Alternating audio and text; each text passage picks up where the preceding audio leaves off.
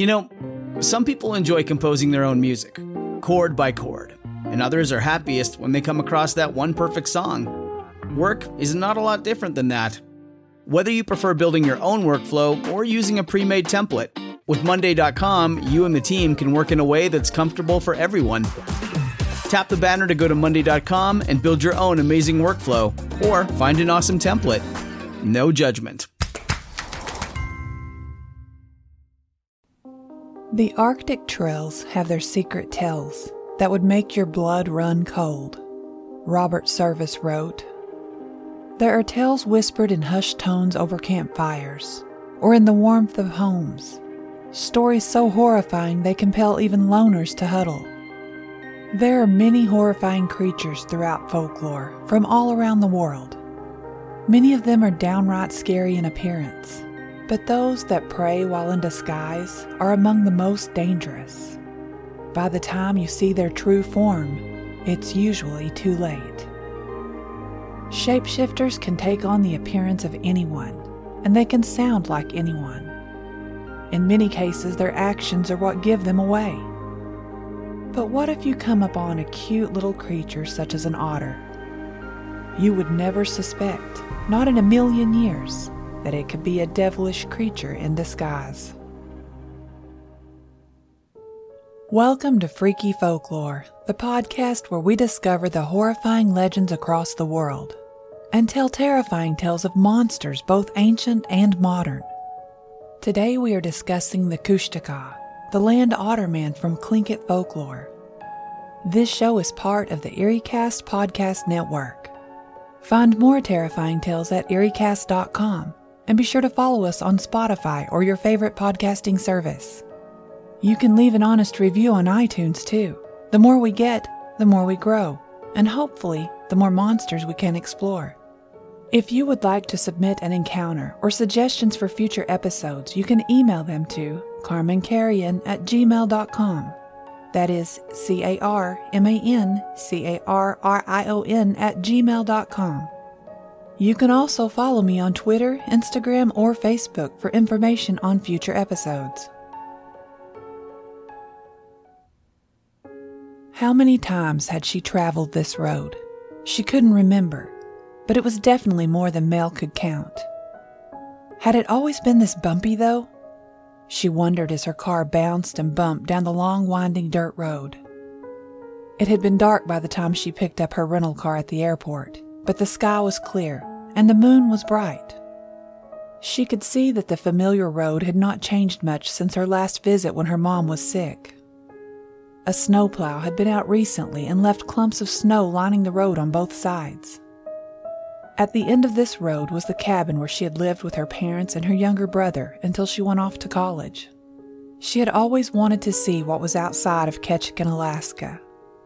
She had gone to college at the University of Alaska in Fairbanks, and it was exciting traveling so far from home, but it wasn't far enough.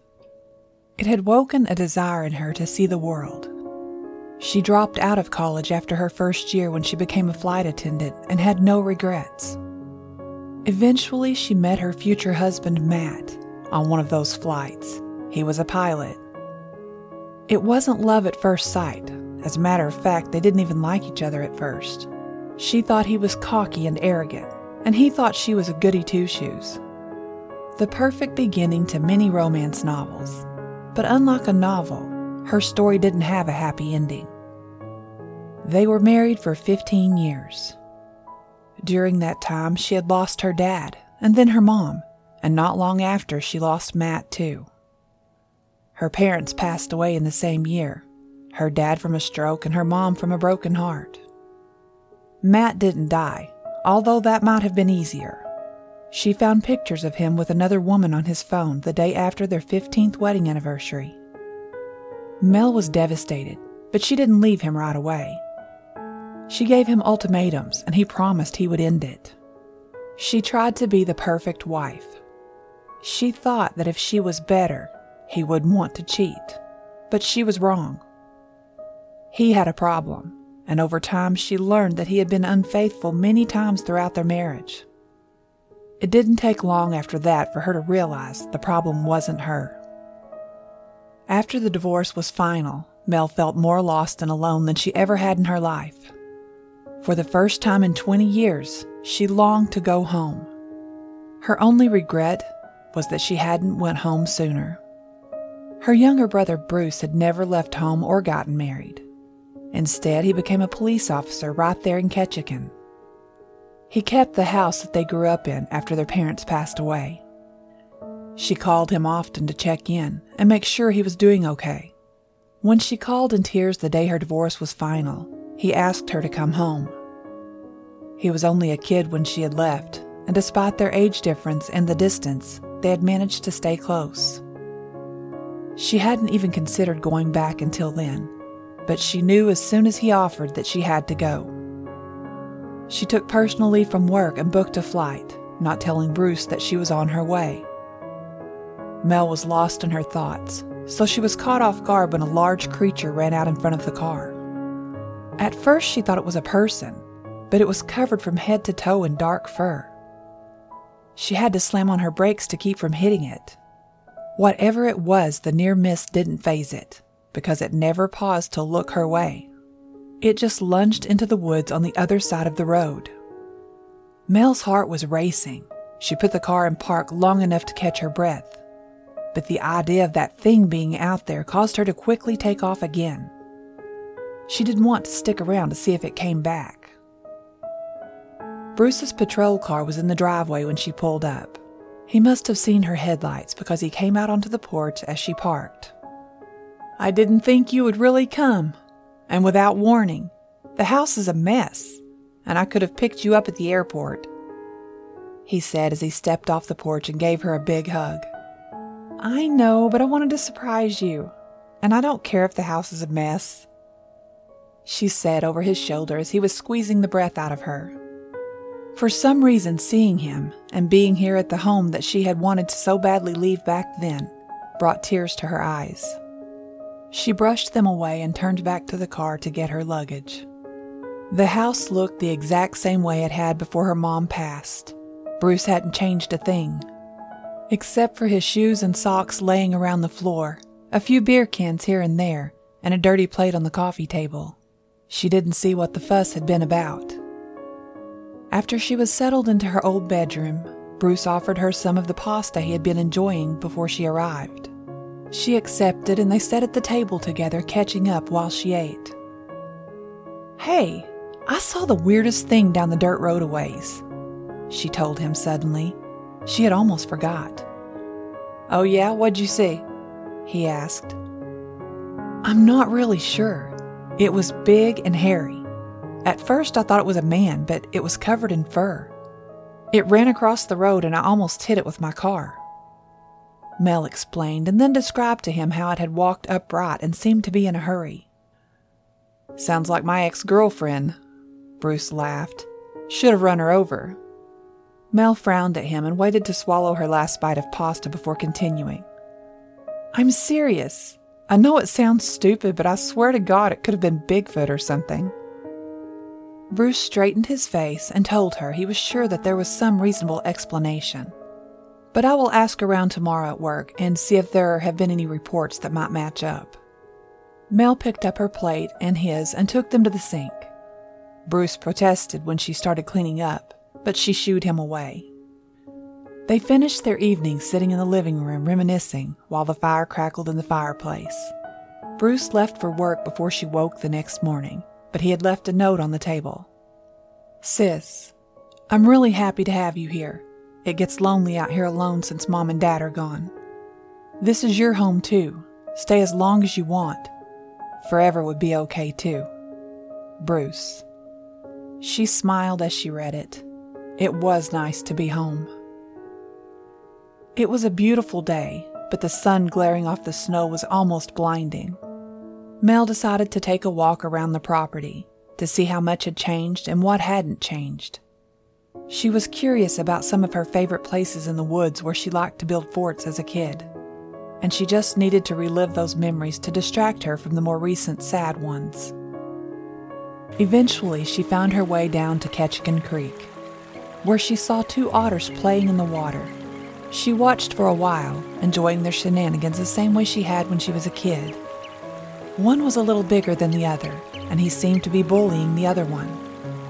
The smaller one had a rockfish in its mouth, and the bigger one snatched it away and took off. Mel laughed out loud when the little one snuck up behind the bigger one and pushed him into the creek. He swam to the other side and climbed out of the water, shook his body, and then turned and locked Mel into a dead stare. She could have sworn he was angry at her, which made her laugh harder. She watched until they eventually wandered off back into the forest, and then Mel turned and headed back towards the house. She hadn't gone far when she heard a chittering sound from behind her. She turned around to discover that the larger otter was following her. He stopped when he saw that he had been spotted and stood on his hind legs and began chirping. Mel smiled before she spoke to the little furry creature. "Why are you following me? I don't have any fish." She took a step towards him, and he dropped down on all 4 feet and began growling. Wow, talk about moody. She shook her head and began to walk away. She could hear his tiny steps behind her as they made little crunching sounds in the snow. Mel began to walk faster, hoping to lose him. She was beginning to feel uneasy. Otter attacks were rare, but not unheard of. They usually had to be provoked, but all she did was laugh at the little guy. It was weird, because it sounded like the otter's footsteps were getting heavier with every step she took. She finally stopped again and glanced back, and instantly wished she hadn't. You know how to book flights and hotels. All you're missing is a tool to plan the travel experiences you'll have once you arrive. That's why you need Viator. Book guided tours, activities, excursions, and more in one place to make your trip truly unforgettable. Viator has over 300,000 travel experiences to choose from. Everything from simple tours to extreme adventures and all the niche, interesting stuff in between. So you can plan something that everyone you're traveling with will enjoy. Real traveler reviews give the inside scoop from people who've already been on the experiences you're considering. So you can plan with confidence. Free cancellation helps you plan for the unexpected. And 24/7 customer support means you can travel worry-free. Download the Viator app now and use code Viator10 for 10% off your first booking in the app. Find travel experiences for you. Do more with Viator. There is some incredibly amazing wildlife in Alaska, but is there anything cuter than an otter? You probably don't think that sea otters could ever be associated with a terrifying myth, but the Tlingit people have a tale about the curious animals that will make you think twice. It's hard to find a more charming, adorable animal than the sea otter, and quite a few otters call Alaska home. The fur trade devastated Alaska's otter population completely during the 19th century, but it was reintroduced in the 1960s. Currently, there are about 26,000 of these playful animals living in the state. The Tlingit legend about these animals will keep you up at night, despite the fact that we may think they are the cutest creatures on Earth. They speak of shapeshifters that await those who wander into the wilderness or the ocean. The creatures are called Kushtaka. The Kushtaka is a mythical shape-shifting creature capable of assuming human or otter-like form, and potentially other forms. They share the same nature and appearance as the skinwalkers from the Central Plains as well, depending on the tribe's legend. Some have been reported as demon-like, others are closer to an otter-like yeti. That could be the reason they are also known as Alaska's second Bigfoot. These Kushtaka initially look like humans and sometimes appear when someone is injured or in trouble. The creatures will claim to help or rescue those they find. But according to legend, the Kushtaka take their quarry further into the wilds, turning them into fellow shape-shifting beasts. According to some versions of the legend, these evil creatures drive sailors to their deaths, while in other versions they rescue youngsters who are lost from the bitter cold, only to transform them into Kushtakas as well. Others claim that the creatures lure their prey with the sounds of a newborn or a distressed woman before shredding them to pieces. Numerous legends describe the Kushtaka as having a high-pitched 3-part whistle that goes low, high, low. According to some legends, the Kushtaka entices women to rivers, with the cries of babies before choosing whether to kill them and rip them to pieces or change them into fellow Kushtaka's. Locals say that only 4 things, copper, urine, dogs, and fire, can fend off these cunning critters. Additionally, they always travel in pairs and kept their kids away from the water in a safe manner. This creature looks like a man-sized bipedal otter. They have thick tails and hands and feet with webbed claws. Kushtakas are fey aquatic creatures with characteristics of both otters and people. They are predators like otters, eating fish, shellfish, and small terrestrial animals. Because of their peculiar reproduction cycle, they do not understand that humanoids and young animals are of the same species, and Kushtakas view infants as a delicacy. Kushtakas are ambush predators that typically strike while they are concealed or invisible. They use illusions and mimicked voices to separate prey, then open their attack with a loud roar causing panic. Kushtakas are arrogant creatures who prefer to attack the most powerful prey. However, their haughtiness vanishes when they come into contact with fire or dogs, both of which can break through their defenses and frighten them. Unless they are attacked with fire, dogs, or both, Kushtakas normally battle to the death. Kushtakas are parasitic on humans. Transforming humans is the only way they can reproduce. Kushtakas go out of their way to save the lost, starving, and frozen. Once the hospitality is accepted, they gradually transform into new Kushtakas. The myth of Kushtaka, a reported Alaskan gigantic primate similar to the North American Bigfoot and the Asian Yeti, has recently gained interest in media outlets as far away as Latin America and Russia. The native Tlingit and Tsimshian people refer to Kushtaka as Otterman. This story is being followed by newspapers in Mexico like El Universal or Zocalo, as well as the Russian publication Sputnik. Kushtaka is thought to have traveled to America from Nepal and Asia, the alleged home of the Yeti. Like certain animal species and the ancestors of Native Americans, it traversed the Bering Strait during the last ice age. Kushtaka has already been featured in articles in the American and international press, from the French newspaper Le Matin to the Hindu, the Indian Express, when in 2013 the New York actor Charlie Sheen flew over Alaska hoping to find it. According to the most horrendous tales, the Kushtaka has the power to manifest one's worst nightmares, or even to possess a person in order to damage and cause suffering to others. Some Alaskans believe that Kushtaka is to blame for the numerous unexplained disappearances that have occurred in the region known as the Alaska Triangle. In this isolated region of Alaska's frontier, more than 16,000 individuals have vanished since 1988, more than double the national average. Multiple podcasts, much like this one, have covered the Kushtaka, including the What If It's True podcast and True Scary Stories with Edie and Nick.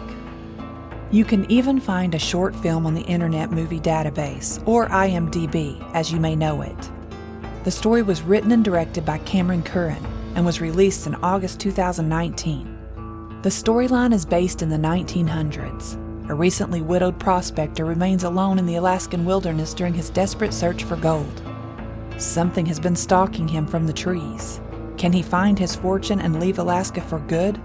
Or will he lose the only real valuable thing he has left, his own life? According to the film's creator, it is partially based on the book The Strangest Story Ever Told by Harry Culp. The book has for decades had an intense cult-like following in Alaska. It's a book that you don't want to read after dark, in a tent in the wilderness. There are also several interesting documentaries out there. You can even find one in an episode of Missing in Alaska Season 1, Episode 10. Their team uses eyewitness accounts and a stakeout to investigate whether this creature is real or merely a myth. There is an old Tlingit folktale called The Land Otter's Captive, and this is how it goes.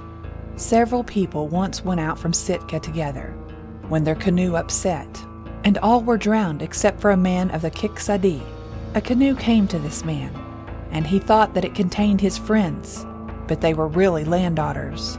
They started southward with him and kept going farther and farther, until they had passed clear around the Queen Charlotte Islands. At every place where they stopped, they took in a female land otter.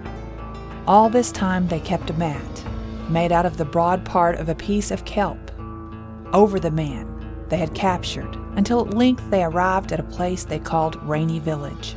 At this place the man met an aunt who had drowned years before and had become the wife of 2 land otters. She was dressed in a groundhog robe. Then she said to him, "Your aunt's husbands will save you. You must come to see me this evening." When he came, his aunt said, "I can't leave these people, for I've learned to think a great deal of them." Afterward, his aunt's husband started back with him. They did not camp until midnight. Their canoe was a skate, and as soon as they came ashore, they would turn it over on top of him so that no matter how hard he tried to get out, he could not.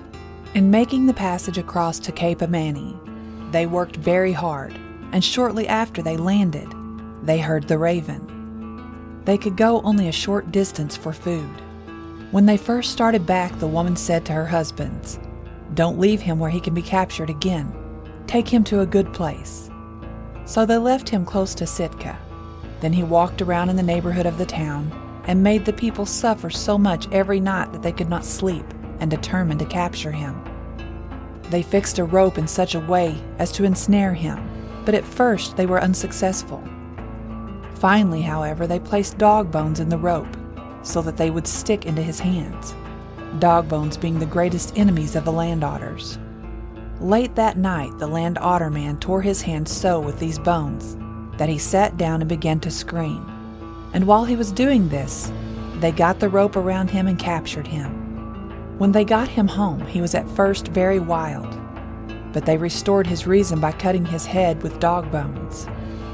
He was probably not so far gone as most victims. Then they learned what had happened to him. After this time, however, he would always eat his meat and fish raw. Once, when he was among the halibut fishers, they wanted very much to have him eat some cooked halibut. He was a good halibut fisher, probably having learned the art from the land otters, though he didn't say so. For a long time the man refused to take any, but at last he consented, and the food killed him. This story came from a book by John R. Swanton, titled Tlingit Myths and Texts. This is a massive study of the myths and legends of the Tlingit, Native Americans of southern Alaska. Alaska is the last uncharted land. There are special mythical monsters and dangers to be found there. Regardless of your views on Kushtaka, the state is a popular travel destination for explorers and adventurers. If you're not a member of the Tlingit tribe, it's unlikely that you will see any Kushtaka during your travels there. But there are a few tools you should have to fend off a shapeshifter, if you should come across one. Knowing how many sled dogs there are in the state, and how much of a dog's dread the Kushtaka have, you shouldn't have any trouble getting rid of the critter, if you hike with one. Our bodies come in different shapes and sizes, so doesn't it make sense that our weight loss plans should too? That's the beauty of Noom. They build a personal plan that factors in dietary restrictions, medical issues, and other personal needs so your plan works for you. Noom doesn't restrict or shame when you want to treat yourself. Their flexible program focuses on progress instead of perfection. You don't have to give up carbs or anything. And with their daily lessons, you can learn something new about your food choices every day. After just a few days of using the app, I learned how to recognize cues for overeating and how to choose the right foods to feel full. Stay focused on what's important to you with Noom's psychology and biology-based approach. Sign up for your trial today at Noom.com. That's Noom.com. And check out Noom's first ever cookbook, The Noom Kitchen, for 100 healthy and delicious recipes to promote better living. Available to buy now wherever books are sold. When Mel turned, the otter was no longer there. Instead, there was an enormous, tall, furry beast that had a body shaped like a man's, with a face that looked similar to an otter. Her reaction was on impulse and natural. She screamed, and then she began to run. She almost slipped several times. The snow on the ground wasn't very deep, but it was slippery from melting. She could hear the heavy footsteps behind her as they sped up in pursuit, matching her own speed. As she left the forest and emerged into the yard behind the house, the footsteps stopped. But she didn't turn around to check. She ran all the way to the back door. Once inside, she slammed the door shut and locked it behind her. She hurried to the kitchen window and peeked through the curtain, half afraid that she would see the monster that had been chasing her. But he was gone.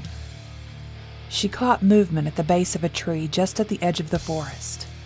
It was the otter. He was weaving his way around as if scavenging.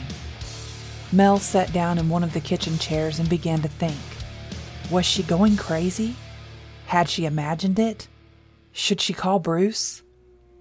He would probably laugh at her, and he definitely wouldn't believe her. She decided to call him anyway, so she went to get her cell phone out of her purse. She pulled up his number and hit call, but she had totally forgotten that there was no service out there. But because there was no service, Bruce had kept the old landline. It was still hanging on the wall in the kitchen like it had been for more than 30 years. Mel went back to the kitchen and grabbed the phone, and she dialed his number. Luckily, he answered on the first ring. "Hey." She tried to sound calm. "I was just wondering if you had found out anything about what I saw on the road last night." He was telling her how he hadn't gotten a chance to ask around yet, and then he was trying to tell her that he would be home late when the line went dead. Mel hung it up and tried to call again, but the line was completely dead, no sound whatsoever. She hung the phone up and began pacing, running her fingers through her hair as she walked. What the hell was she supposed to do? She could stay locked up inside this house, or she could get in her car and go into town.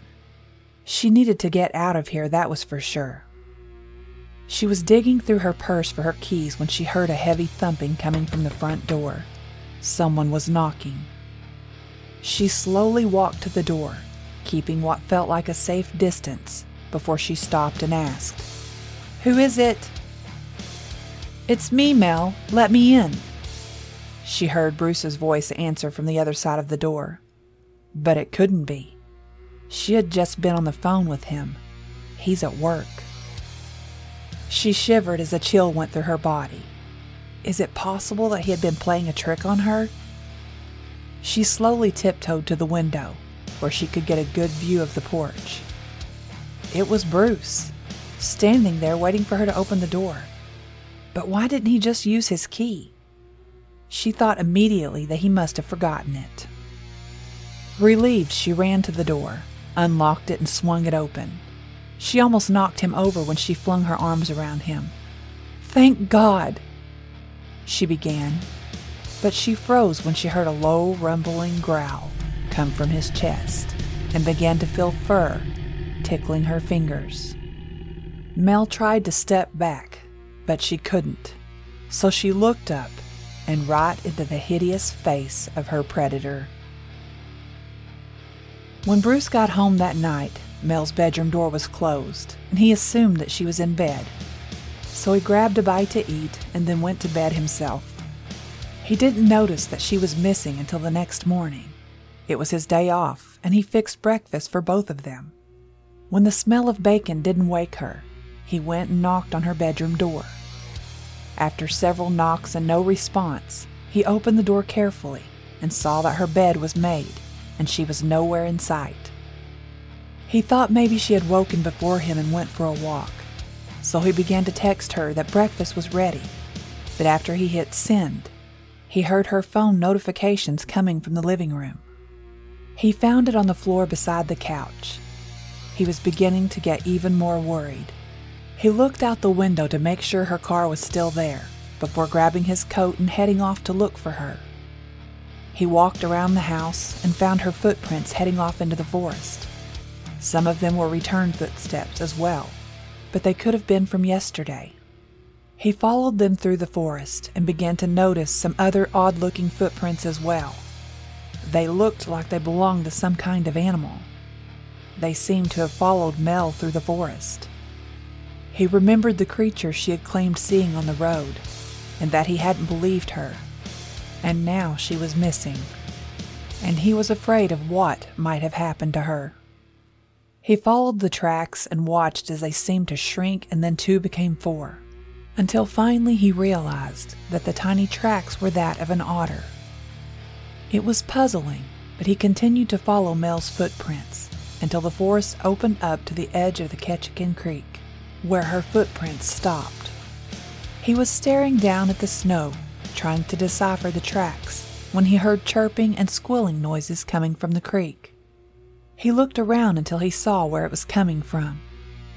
There were 3 otters playing in the water. A big plump one, a small younger one, and another that was somewhere in between.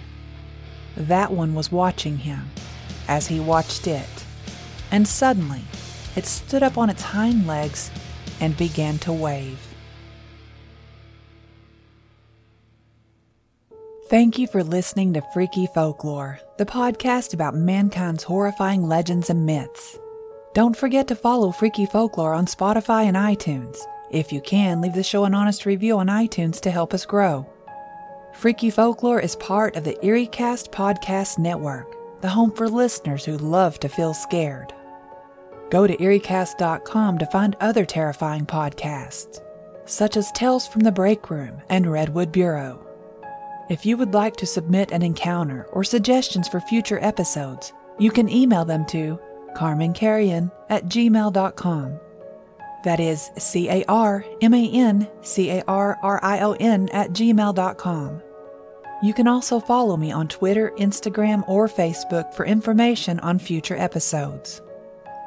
Tune in next week as we discuss the Manananggal, the body-splitting viscera sucker from Filipino folklore. Until next time, stay safe out there, because this world is a strange one.